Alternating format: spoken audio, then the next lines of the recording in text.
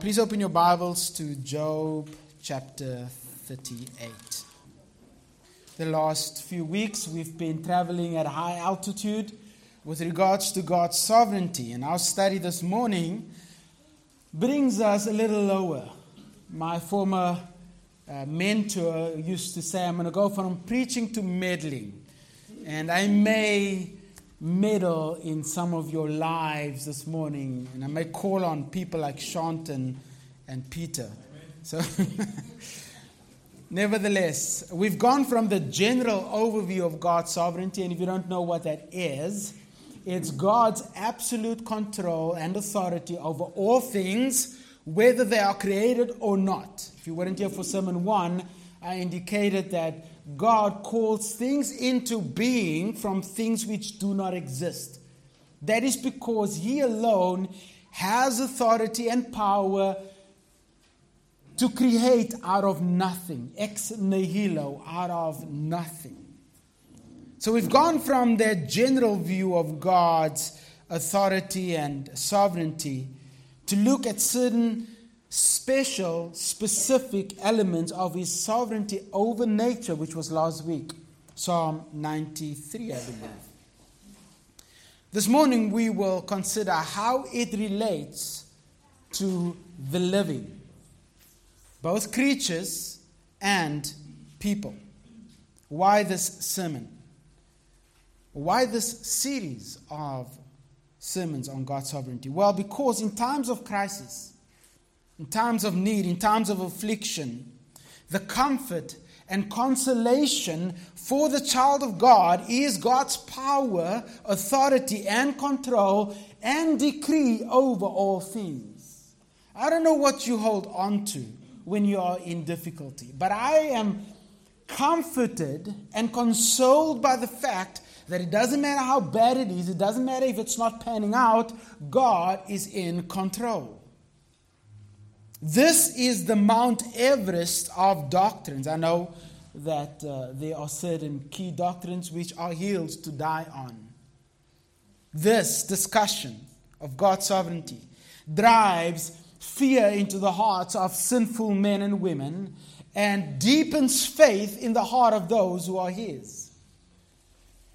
As we are facing a difficult period in history, as somebody said this morning, it's interesting to see how the church has grown in the midst of persecution. We see that in the Bible. Whenever God brings persecution, the church grows. It's His means to establish and further grow His church. As we are facing the reality that there are those of us who may die of COVID, there are those of us who may be infected or affected by COVID, we can be comforted that God alone is on His throne. And having been enthroned, He alone does what He pleases to do in this world. Another reason why we need to focus on God's sovereignty is because hardship, affliction, and crisis, it betrays our hearts. It shows us for what we truly are. It shows us what the hidden convictions are in our hearts. It shows what we really believe about God. In times of crisis, we say, where was God in the middle of my trouble? Where was God in the midst of my hardship? Why was not God there in my suffering? Why did God not stop my hurt? As if suffering and hardship is somehow outside of the control of God. We will see a man that starts to think like that this morning. And God has an interesting response to him. We look at natural catastrophes, tsunamis, earthquakes, tornadoes. How can God be in that? How can God cause things like that? How can God allow these things, is what we say. By these we reveal that we have relegated suffering, hardship, and natural catastrophes as something that exists outside of the realm of God's authority, power, and control. As if He cannot bring it up to pass. The reality is, believers, God's sovereignty is the answer to all of those knowing questions. However, this morning, as we venture into the most emotionally laden aspect of God's sovereignty, while many of us would say, yes, I believe in God's sovereignty, the challenge comes in when we veer into the area of human will, the particulars of human life. We seem to be hesitant to acknowledge God's sovereignty over those things. There may be various reasons, such as ignorance. Some of us have not been exposed to this doctrine of God's sovereignty. Or sometimes there are those of us who are trying to protect God's holiness, saying, well, I can't say that God is sovereign over that situation because our holy God would not allow something like that. Some of us who have never been exposed to this is like fresh bacon. Have you ever had bacon that's just been cooked properly? You know, when the outer bits is just a bit crispy. It's nice and chewy, right? You want that. And so you can chew on that bacon for a long period of time because, I love bacon. But then there are those who are probably not saved who don't like bacon at all. They just don't like the taste and the texture and cannot get it down. Who are these people? This doctrine is to the Church of Jesus Christ just like that. There are those of us who love it, who marvel at God's sovereignty, and those of us who choke on it. That is not possible. There's personal tension when it comes to this subject. Why? Because we cannot fully comprehend how believers could even dare to acknowledge that God, a holy, loving, sovereign God, could somehow bring about affliction, suffering, pain, and death. What kind of God would do that? So in our efforts to defend God, we refuse to acknowledge certain attributes, certain perfections, certain aspects of His sovereignty.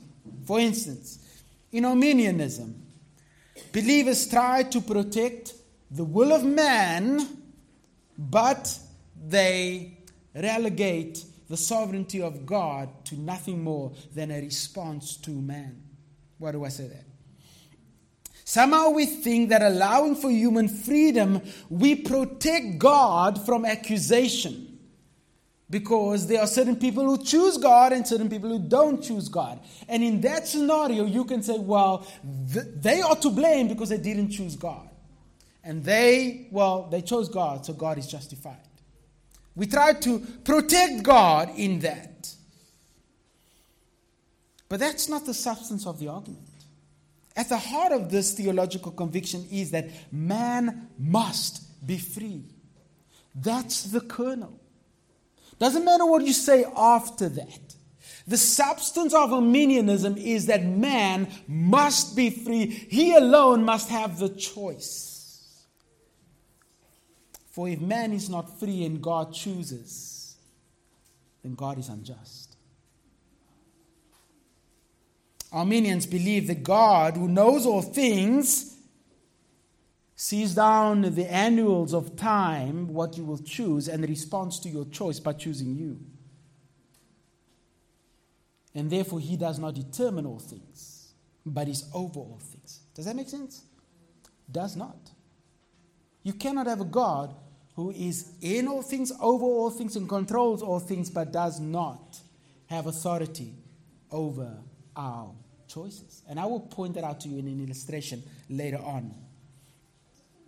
Another element which relates to this idea is that if God causes all things, then man is not free and therefore cannot be responsible for his sinful actions. We like the term, God allows things to happen because we somehow think we protect God when we use that term. Do you know what the Bible says about God? In Ephesians chapter 1, it says that God causes all things. Causes. Not allows.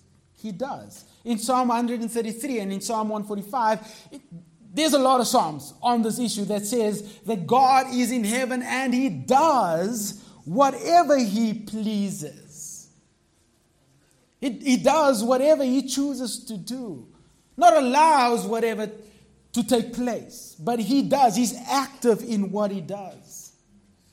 The Bible presents God to be absolutely, authoritatively sovereign over all things. This includes creaturely actions and activity and people's actions and activity.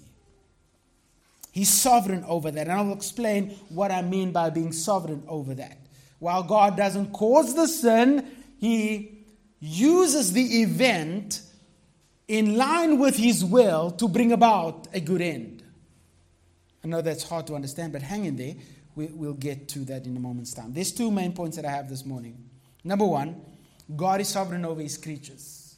He's absolute control over every living beast, whether it's a critter or a weird creature. I wanted to use a C.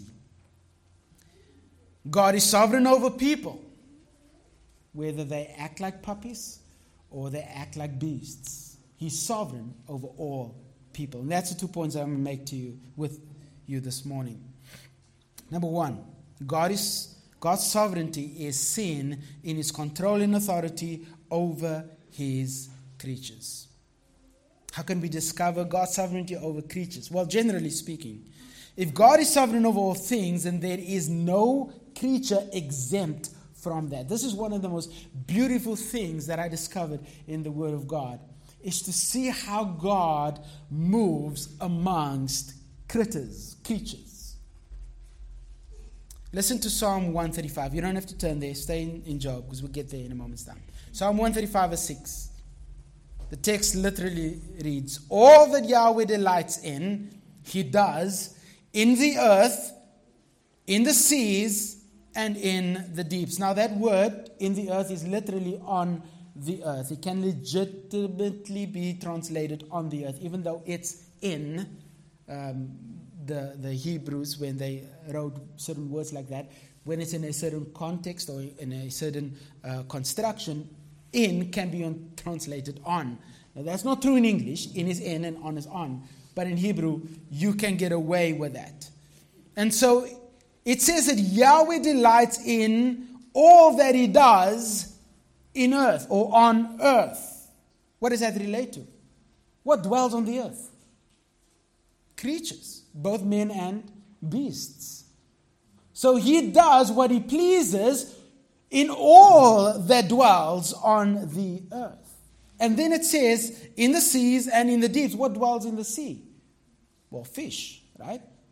What dwells in the deeps? What? Plankton. There are creepy creatures down in the deeps. Have you ever seen these National Geographic programs where they use this thing that goes down deep where men cannot dwell? And there are ugly beasts down there. There's this thing that's got this antenna to attract his prey, and his mouth is weird looking. It looks like a clamp. Anyway, that is the beasts that God is talking about. The things that is not visible to us, that we don't know about. He says He does what He pleases in all of those things. That means He's over all those things.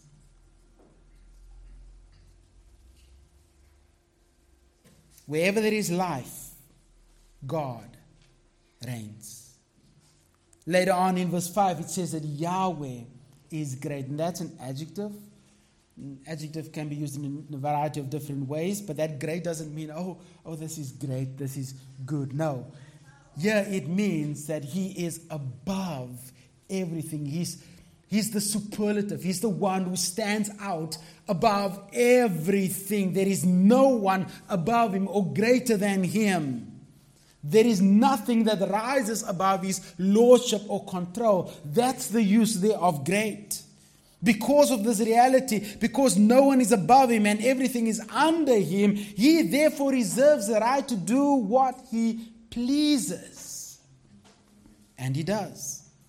That upsets people. You see the mockery in movies. You hear the mockery on the news. If there is a God who is sovereign or in control of all things, how can he allow such things to happen on earth? How can he allow tsunamis and deaths and things like that? What kind of loving God would do such things? But it's not only in the world, it's in the church as well. Listen to all of you who says that. When you create your own universe, out of things that don't exist, then you can question God, and then you can have control over your own life. Until the day you are under his roof. Till that day where you are able to take nothing, absolutely nothing, and make everything from that, you have no say.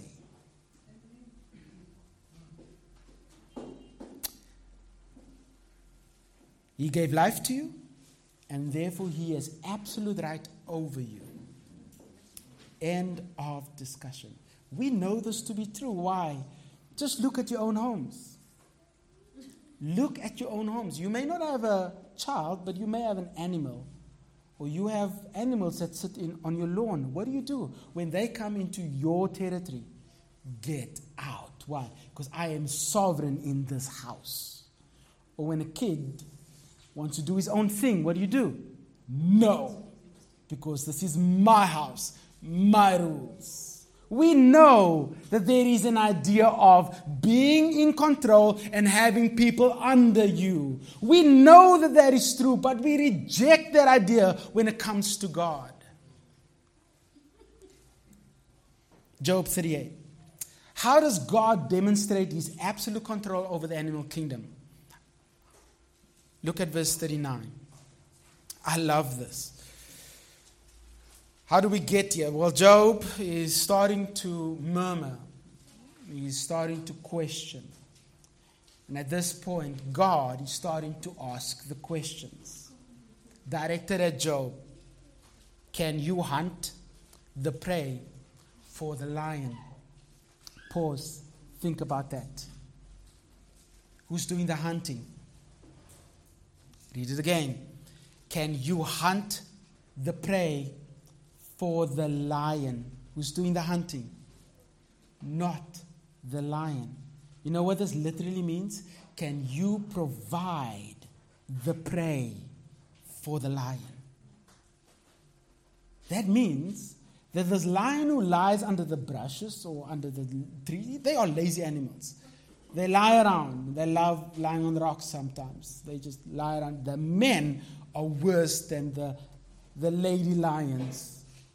They laze around until the woman catches the food. Amen, right, men? That's how it's supposed to be.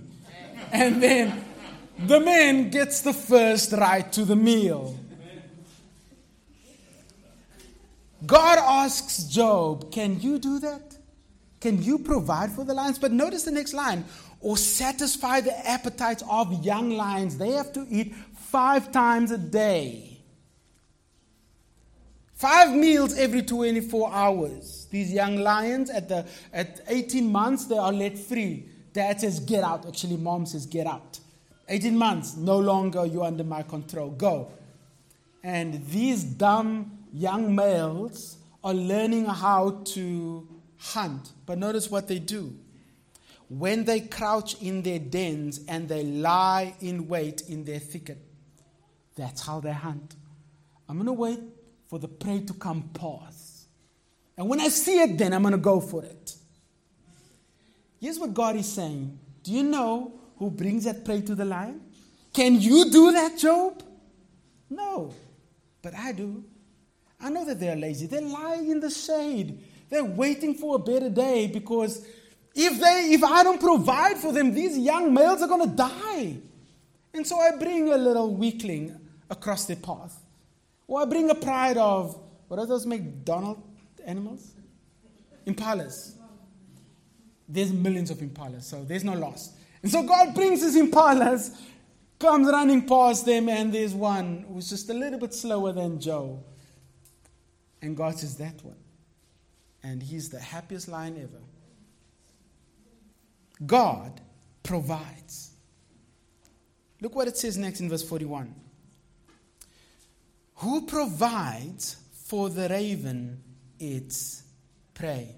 This language here is pretty strong. Who causes or sets up, fixes or directs the prey of the raven? Do you get that?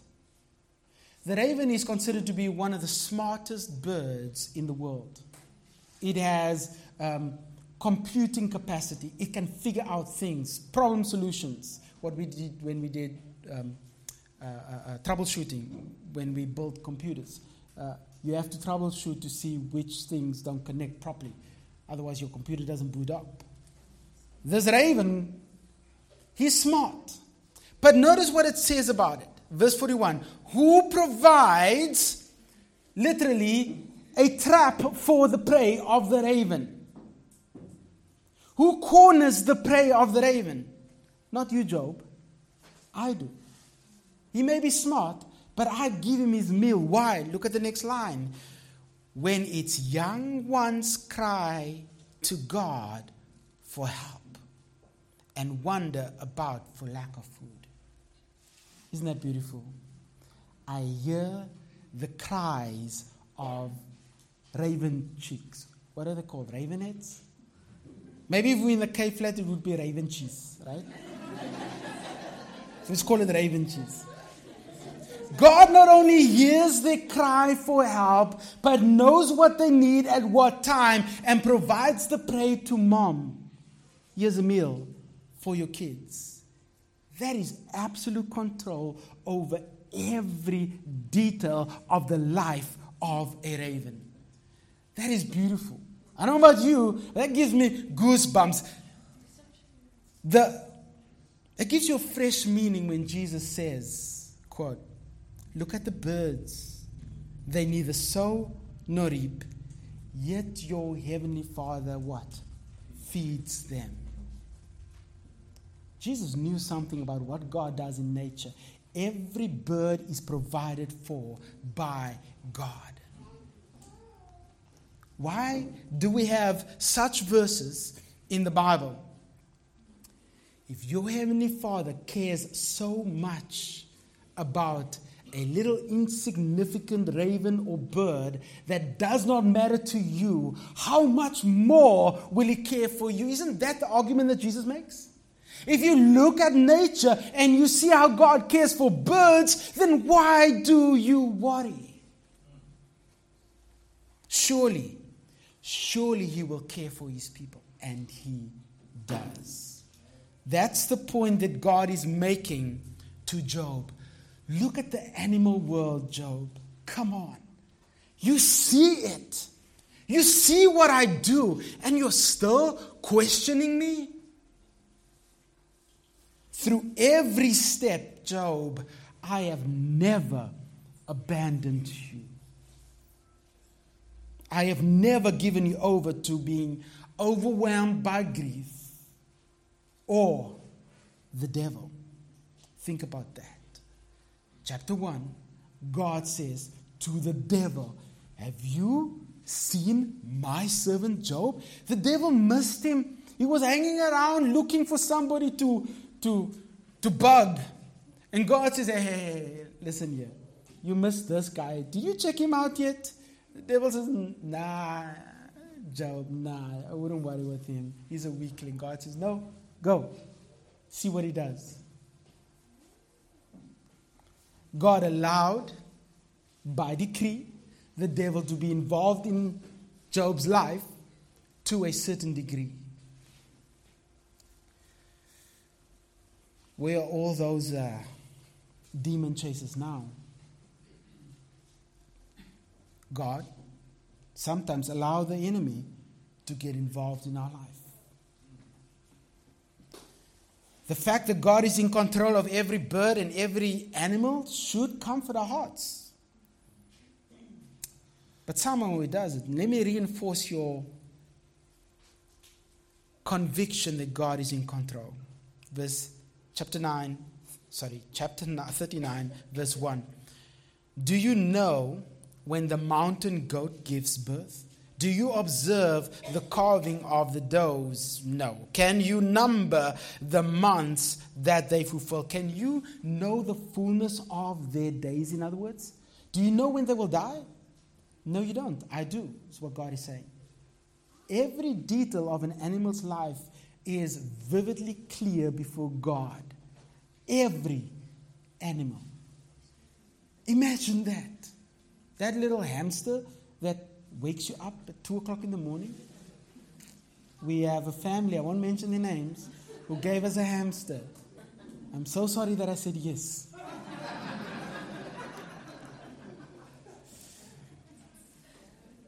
Ever wonder why an ostrich is so dumb? Ever wonder? I was intrigued by this. I'm trying to see, where do I have this? Verse 13. Look at verse 13. The wings of the ostrich wave proudly. But are they pinions and plumage of love? For she leaves her eggs to the earth and lets them be warmed on the ground. What do every other bird do? Put them in a nest and sit on it. You know what the ostrich does? Well, this sun, let it do my job. I'll just leave it out in the sun. Well, why? Forgetting that, verse 15, a foot may crush them and that a wild beast may trample them. Doesn't think about stuff like that. Other birds do, but not this bird. She, the ostrich, deals cruelly with the young. Look at this ugly duckling. I don't want this thing, and so she kills it. As if they were not hers. Though her labor be in vain, yet she has no fear. I found that interesting, why God includes that.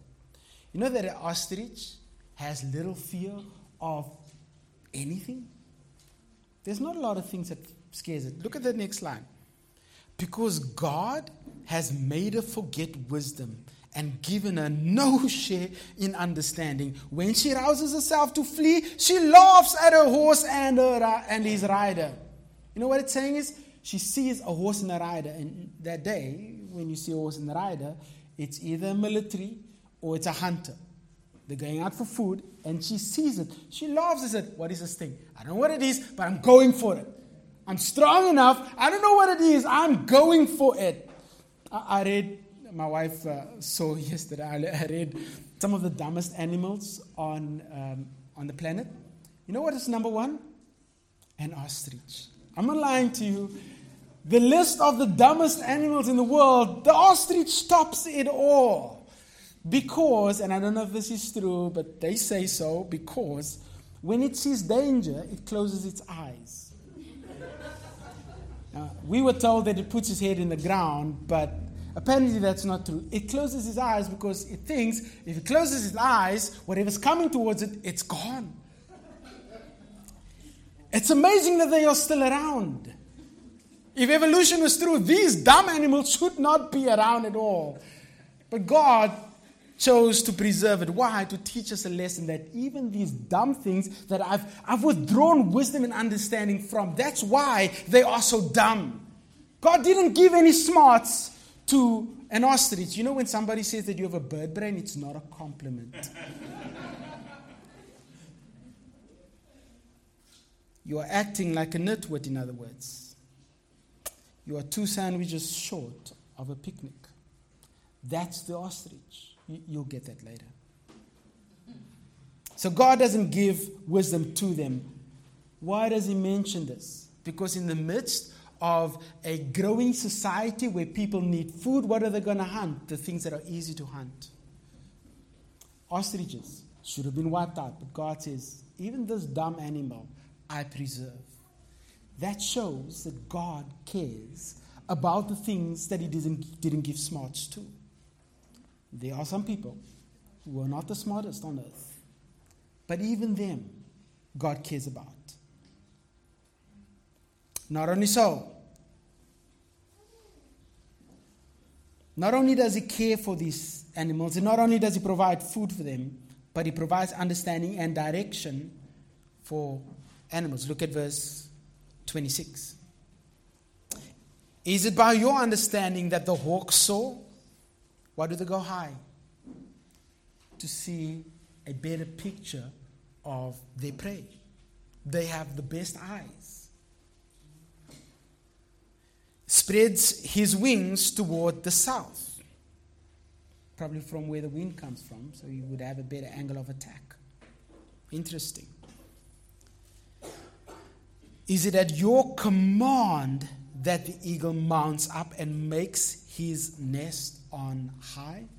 Do you do that? Do you give it its intelligence to hide its young from the ability of other animals to get to? Who does that? I do.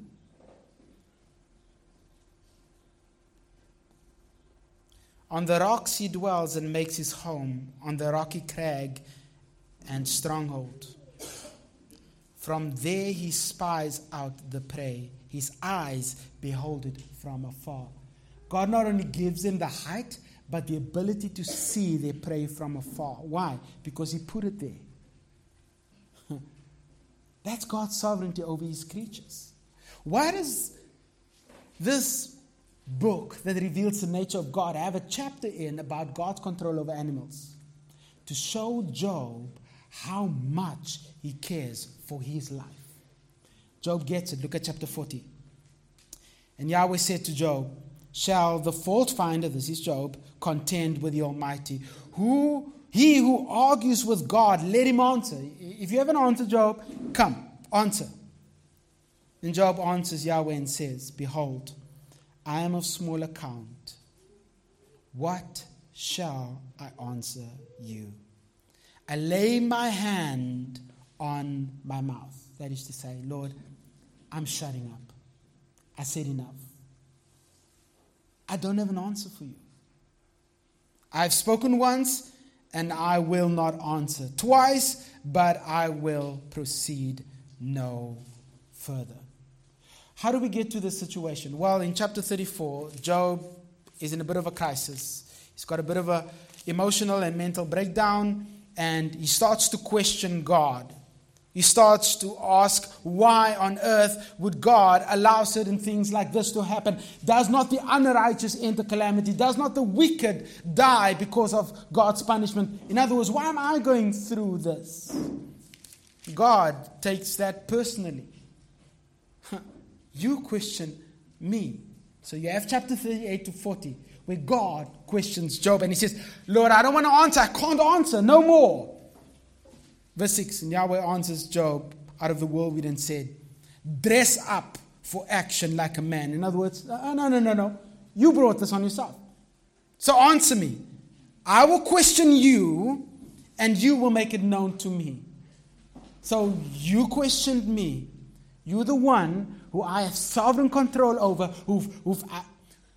whose life I've held in my hand and protected through all of these things. And you question me. God reveals to him, by means of his demonstration that he controls the animal world very specifically, very particularly, that if that is the case for the animal world, Job, then what am I not doing for you? Can you not see it? If that is my control over those animals, those beasts, how much more am I not in control of your life? That is the point. And so Job recognizes that.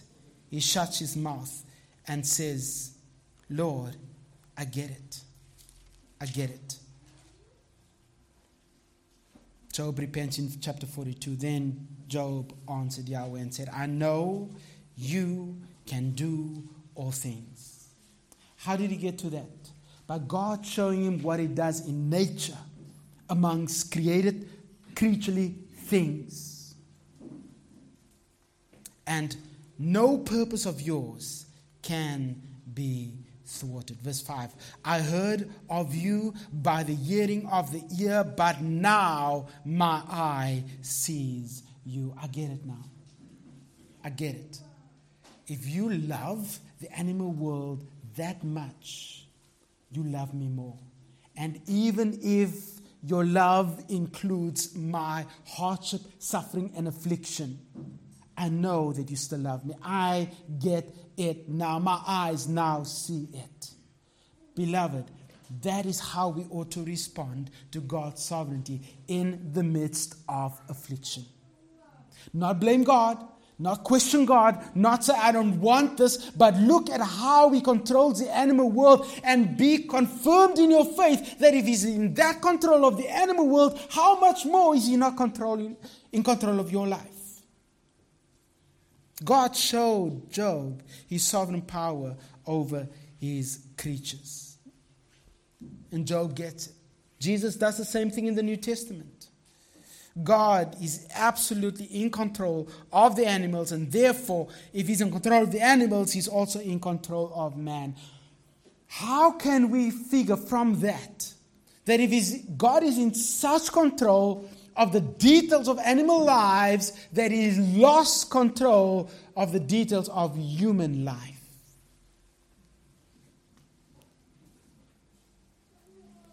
If it is true that God is in absolute control over every aspect of the animal world, He will even more so be in control of the lives of His people. If God has not withdrawn His hand from the lives of animals, He will not withdraw His hand from the lives of people. No believer will ever say that God is unloving by looking at the animal world. A lion chases a deer, kills it, because God provided that deer. And we will say that's God's divine, willing, loving provision. Yet death is included in that. We marvel at His care and control over nature and beasts. We love to see that, at least I do. But why is it different when it comes to mankind? Because we think that our will trumps God's will. The reason is we crave control. We crave the control that is only God's to have. God is in absolute control, fulfilling His purpose, even if that purpose temporarily includes suffering. This should be our response. Yes, Lord, I see it now. You possess all knowledge, all wisdom, all power. Now my eyes see that you have absolute control over my life, and I submit. But that's not what we say. Here's what common questions come from this discussion. While some would say amen to that, the tension is not God's ability to have control over the animal kingdom, but am I free? That's the tension.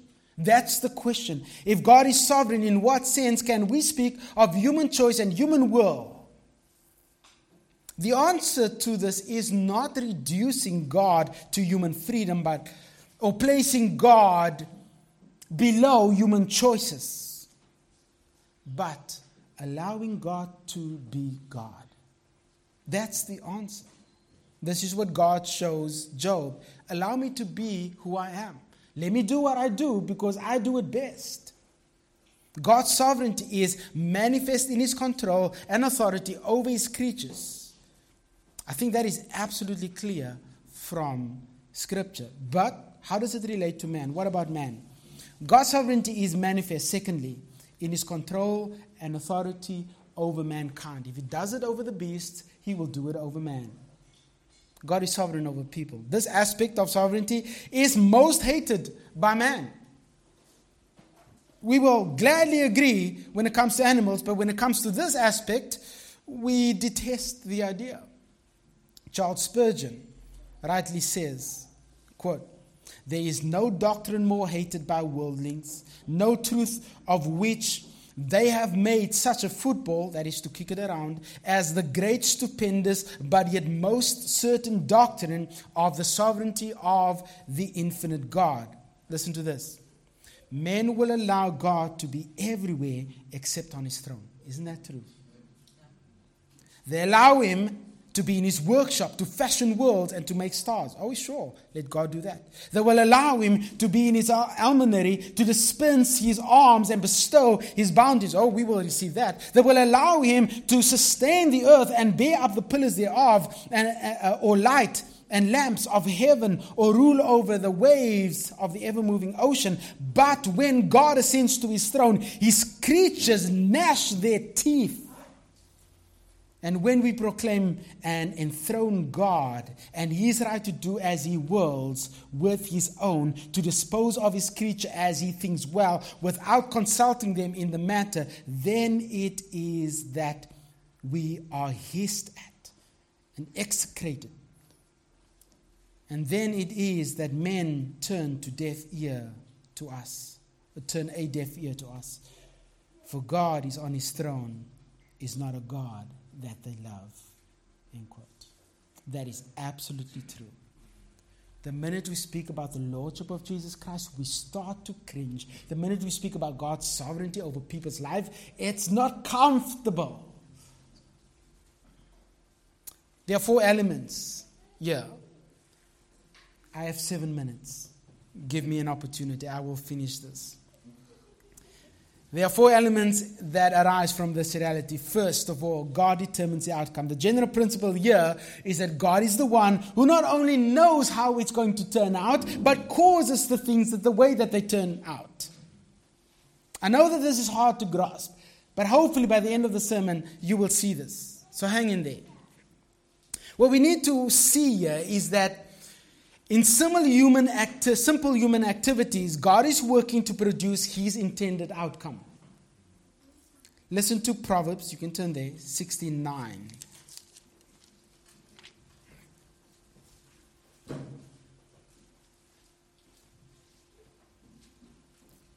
The heart of man plans his way or his own way, but Yahweh establishes his steps. Is that clear? I don't think it can be any clearer. Let me add a little bit more clarity if I can. The heart of man, the inner conscious, the mind, the desire of man thinks, is the word plans, makes a judgment. It can be either good or evil. He decides his way. It's the same word as we find in, let me see, I think it's in verse 30. Whoever winks his eyes, plans that he thinks, makes judgment, dishonest things. It's the same word, but here it's for evil, and in verse 9 it's for good. And the good relates to verse 1. But the Lord, take note of this word, establishes, is, prepares, or fixes his steps. Now this may not be clear in the English translation, but it has to do with stability. You may plan the course of life, but the Lord provides a stable path. The Lord provides the stability so that you are not moved. He provides a foundation that you cannot fall from. You may make bad choices, but God still provides stability. He fixes your feet. There's a German proverb that says, Der Mensch denkt und Gott lenkt. I know you Germans perfectly understand what I've just said because I didn't speak German, I was speaking tongues. Which is equal to man proposes but God disposes. That's what this is talking about. God is the one who decrees the outcome. You plan all you want and he allows you to do that. You can make every decision, whether it's good or bad, doesn't matter. The outcome is determined by God. That blows my mind. Because every eventuality, whether you, like Piper, walk up to somebody and says, I dropped this pen. What if you didn't drop it? Would God have still accomplished His will? Yes. Whether you dropped it or not doesn't matter.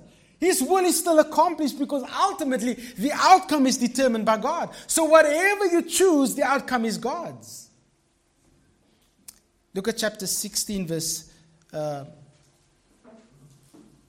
33. The lot is cast into the lap, but every decision is from the Lord. I do get that this is hard to comprehend. It's hard to understand. The idea here of casting of lots was a way to determine an answer. If you wanted to know, it related to the Urim and the Thummim in the Old Testament. It's in the Bible. The priests used to carry these. We don't know if it was stones or bones. We don't know exactly what they looked like, but they were decision-making things. And they would throw it before the Lord, and He would provide the answer by means of these stones, or whatever they were. Dice, I think, one dictionary calls it. There were various things that were decided by means of that. The division of land was decided by that. A selection of certain residents to Jerusalem post-exilic was determined by that. Even remember when Judas passed away, or he killed himself, committed suicide. The next, what's his name? Matthias, who replaced him, was chosen by what? Lot, casting lots. So casting lots was a normal Jewish practice. It did take place in the pagan context as well. And what they understood by this was their decision was God's outcome. How did they get to their decision? Because God determined how the dice, or whatever you would call it, the lot, would fall. So God determines the outcome, and so He provides a decision. And that's the meaning here.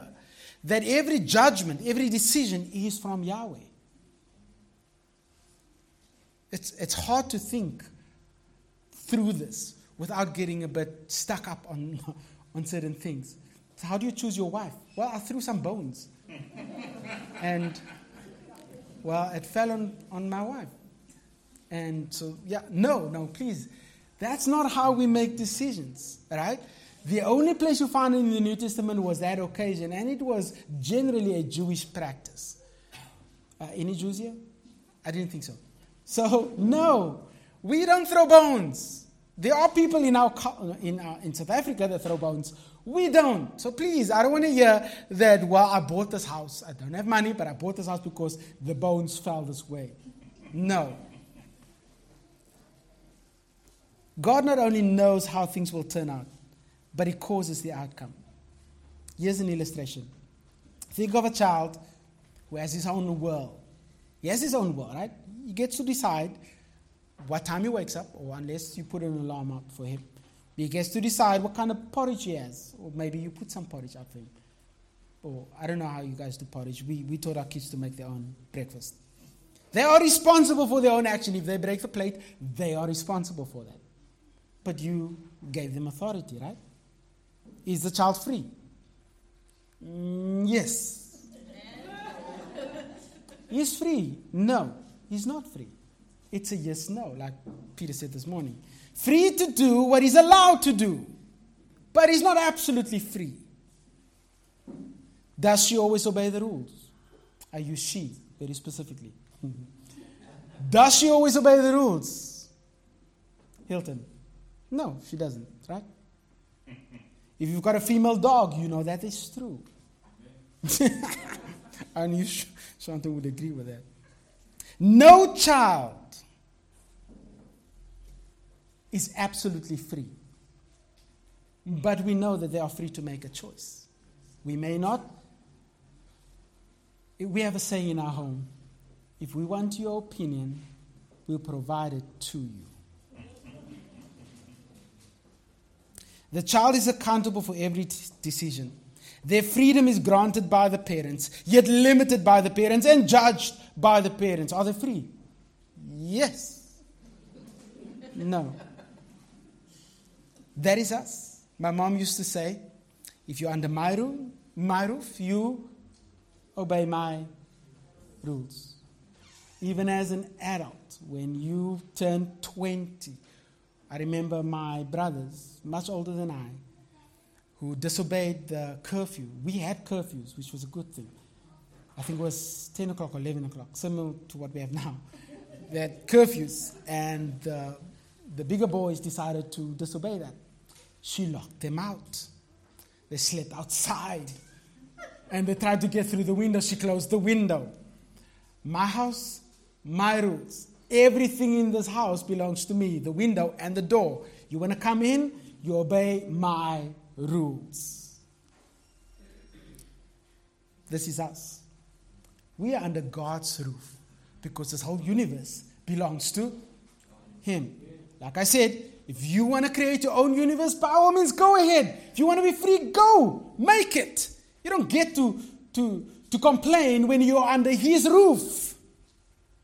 He's the sovereign. He alone has the right, the authority to set the boundaries. Your freedom exists, but you're under His house. You don't get to choose your gender because He's established that. You don't get to define marriage because He's established that. You don't get to draw the line in the sand to say, this is what the church can do and this is what the church cannot do. Because that is not your realm of control. That is God's. He's provided your freedom, but your freedom is never independent of His absolute rule over you. That is what it means to have God's sovereignty and human accountability. God determines the rise and fall of nations. I'll just mention this and move on. If He's in control of Israel, because that's His people, He still is His people today, then He has to be in control of every nation. Understand this in the Old Testament. When God placed the nation of Israel in a small strip of land along the coast, there were greater nations around Him. In fact, He says to them that I didn't choose you because you were great. You were the smallest in number. You were not loved because of what you became. I loved you because I loved you. But in order for God to maintain the ability for Israel to remain as a nation, every other nation around it had to be under His control, because the minute He lifted His hands from Israel, He had to lift His hand from the nations, because the nations only invaded Israel by God's doing. Imagine in Exodus chapter 34:16, God says, let all the men from, I think it's 18 upwards, I stand under correction, I think it's 18 upwards, all the men go up to Jerusalem. All the men. Which means the women and the children are left unaccompanied. Consider that. Every one of them exposed in the middle of nations that want to overrun it. You know what God says? I blind their eyes. I keep them busy. They don't see it. They won't worry with you. Why? Because I did that. God has to keep control over every other nation if He has control over Israel. Daniel chapter 2, you can reference verse 20 to 21, Psalm 47. He has divine authority over the nations. Thirdly, God determines life and death and everything in between. My time is far gone. 1 Samuel chapter 2, turn there.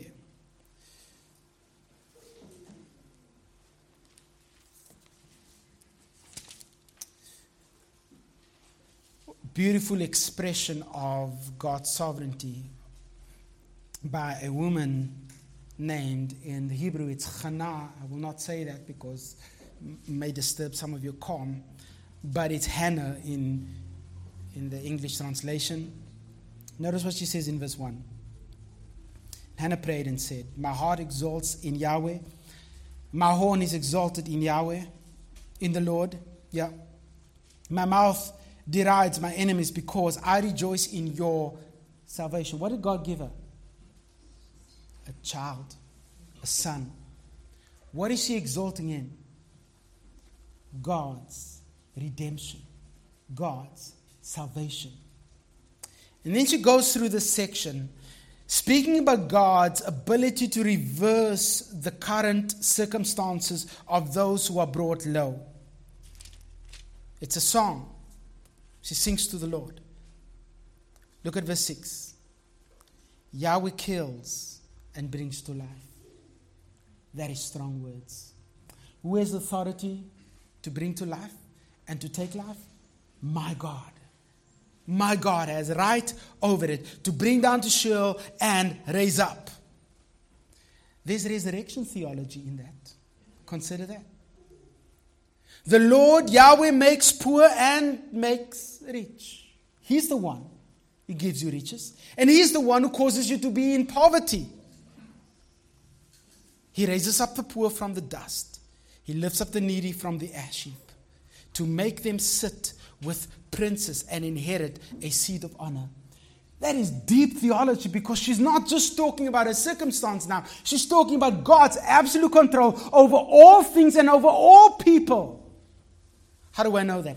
Mary, 1,000 years later, picks up this song and she sings it in anticipation of the coming of the Messiah, saying that Yahweh has provided salvation and He's the one that provides us poverty and the riches. He's the one who raises up the poor. Why does she quote this song? Why does Mary sing this song? Because this song demonstrates the absolute authority and control of God over everything, including human decisions. And they know that this is a sign that God has not abandoned His covenant. She knows that. I will provide a Savior. And He does. I don't have the time to go into all the connections here, but that's a tremendous connection here. God is in absolute control of outcomes. What is the most famous verse in Genesis chapter 50 regarding Joseph? We all know it. What you have intended for what? Evil. God. You know what that word is there, intended? Look it up. It's planned. What you planned for evil, God planned for good. Think about that. Two events. The heart of it was an evil decision. Let's kill our brother. No. Let's throw him in the pit. No, let's sell him. That's evil. It's wickedness. Now, Joseph didn't help. He did pride himself as being better than them. He didn't help his case. And his father didn't help by giving him a coat of many colors. So, yeah, both of them are to blame for the way that the other 11 treated Joseph. Poor Joseph. It doesn't matter. There was an evil choice there. Let's take him out. Your plan was wicked. But what does that plan fit into? God's plan. What was God's plan? For that event, that evil event, to produce what? Good. What was the good? That Jacob and his family, and therefore Israel, would be saved from destruction, from being wiped out from the face of the earth by means of a famine. But let's think about this. So Joseph is where? In Egypt. Joseph sends for Jacob to come to Egypt. And they are saved, right? In the story. No. What happens in Egypt? Joseph dies. So does Pharaoh. Israel becomes imprisoned. Slaves. How did that happen? Well, God brought them there. Why? Why would God do something like that? Because that's not the end of the story. You see, the problem is that we see circumstances and events in small bits. We only see the outcome for now. Joseph only saw the outcome then and there. He only saw the liberation and the freedom and the salvation of his father and his family. That's all he could see. That's not God's plan, though. That was part of it, but that's not the whole plan. Because through that, Israel became enslaved in Egypt. And through that, God demonstrates His power in Egypt to Pharaoh and the Egyptians and to the people in Israel. That He's the most powerful being that ever existed. So God puts on display by means of that small event who He is. I can go on and on and on. The point is this. We don't see the big picture. You can trace it right from Genesis to Revelation. God's decree, God's plan is unfolding. And He's the one who's in control of every detail of it. All of history works out to a singular plan that God has. I said a few weeks ago, there's one plan, and it is God's plan A. There is no plan B. When the fall happened, it was still plan A. When tragedy happens, it is still plan A. When hardship, affliction, and tribulation and persecution comes, it is still plan A. Why? Because God has one decree. It's singular. One decree. And He accomplishes that decree by means of all of history. Everything fits into that one plan. Doesn't matter what it is, it fits into His plan. I have one more thing to deal with, but I can't. Let me end on this.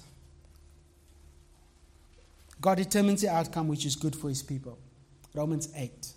We know this verse, right? Romans 8:28. For all things work together for the good. To those who love Him. Is it for everybody? No. To those who love Him, God has determined good. What is it? Read on. Verse 29. For those whom He predestined, He foreknew. Why? To be conformed to His Son. But that's not the end. What is the end? Those whom He called, He predestined, He foreknew. To what end? So that they may be glorified. That's the end. The ultimate end of all your sufferings, of all your afflictions, of all your pain, of every detail in your life is to show that God will magnify His glory in your life through Jesus Christ. So then everything that happens in your life is for your good. Doesn't matter what it is, whether it's COVID or cancer, it is for your good. We don't understand that. We don't have to understand the totality of that. But God works everything for the ultimate good. And I'm going to end on that. Father, there is no attribute that is more comforting to the child of God than your absolute sovereignty. You have ordained all things, and you are in control of all things. Thank you. Thank you, Lord. Help us to not only believe this, but to respond rightly to it. What a weight to know that you care so much for the animal world. How much more do you not care for us? Lord, bring clarity, bring understanding, and bring comfort, especially during this time. We give thanks to you for your name. Amen.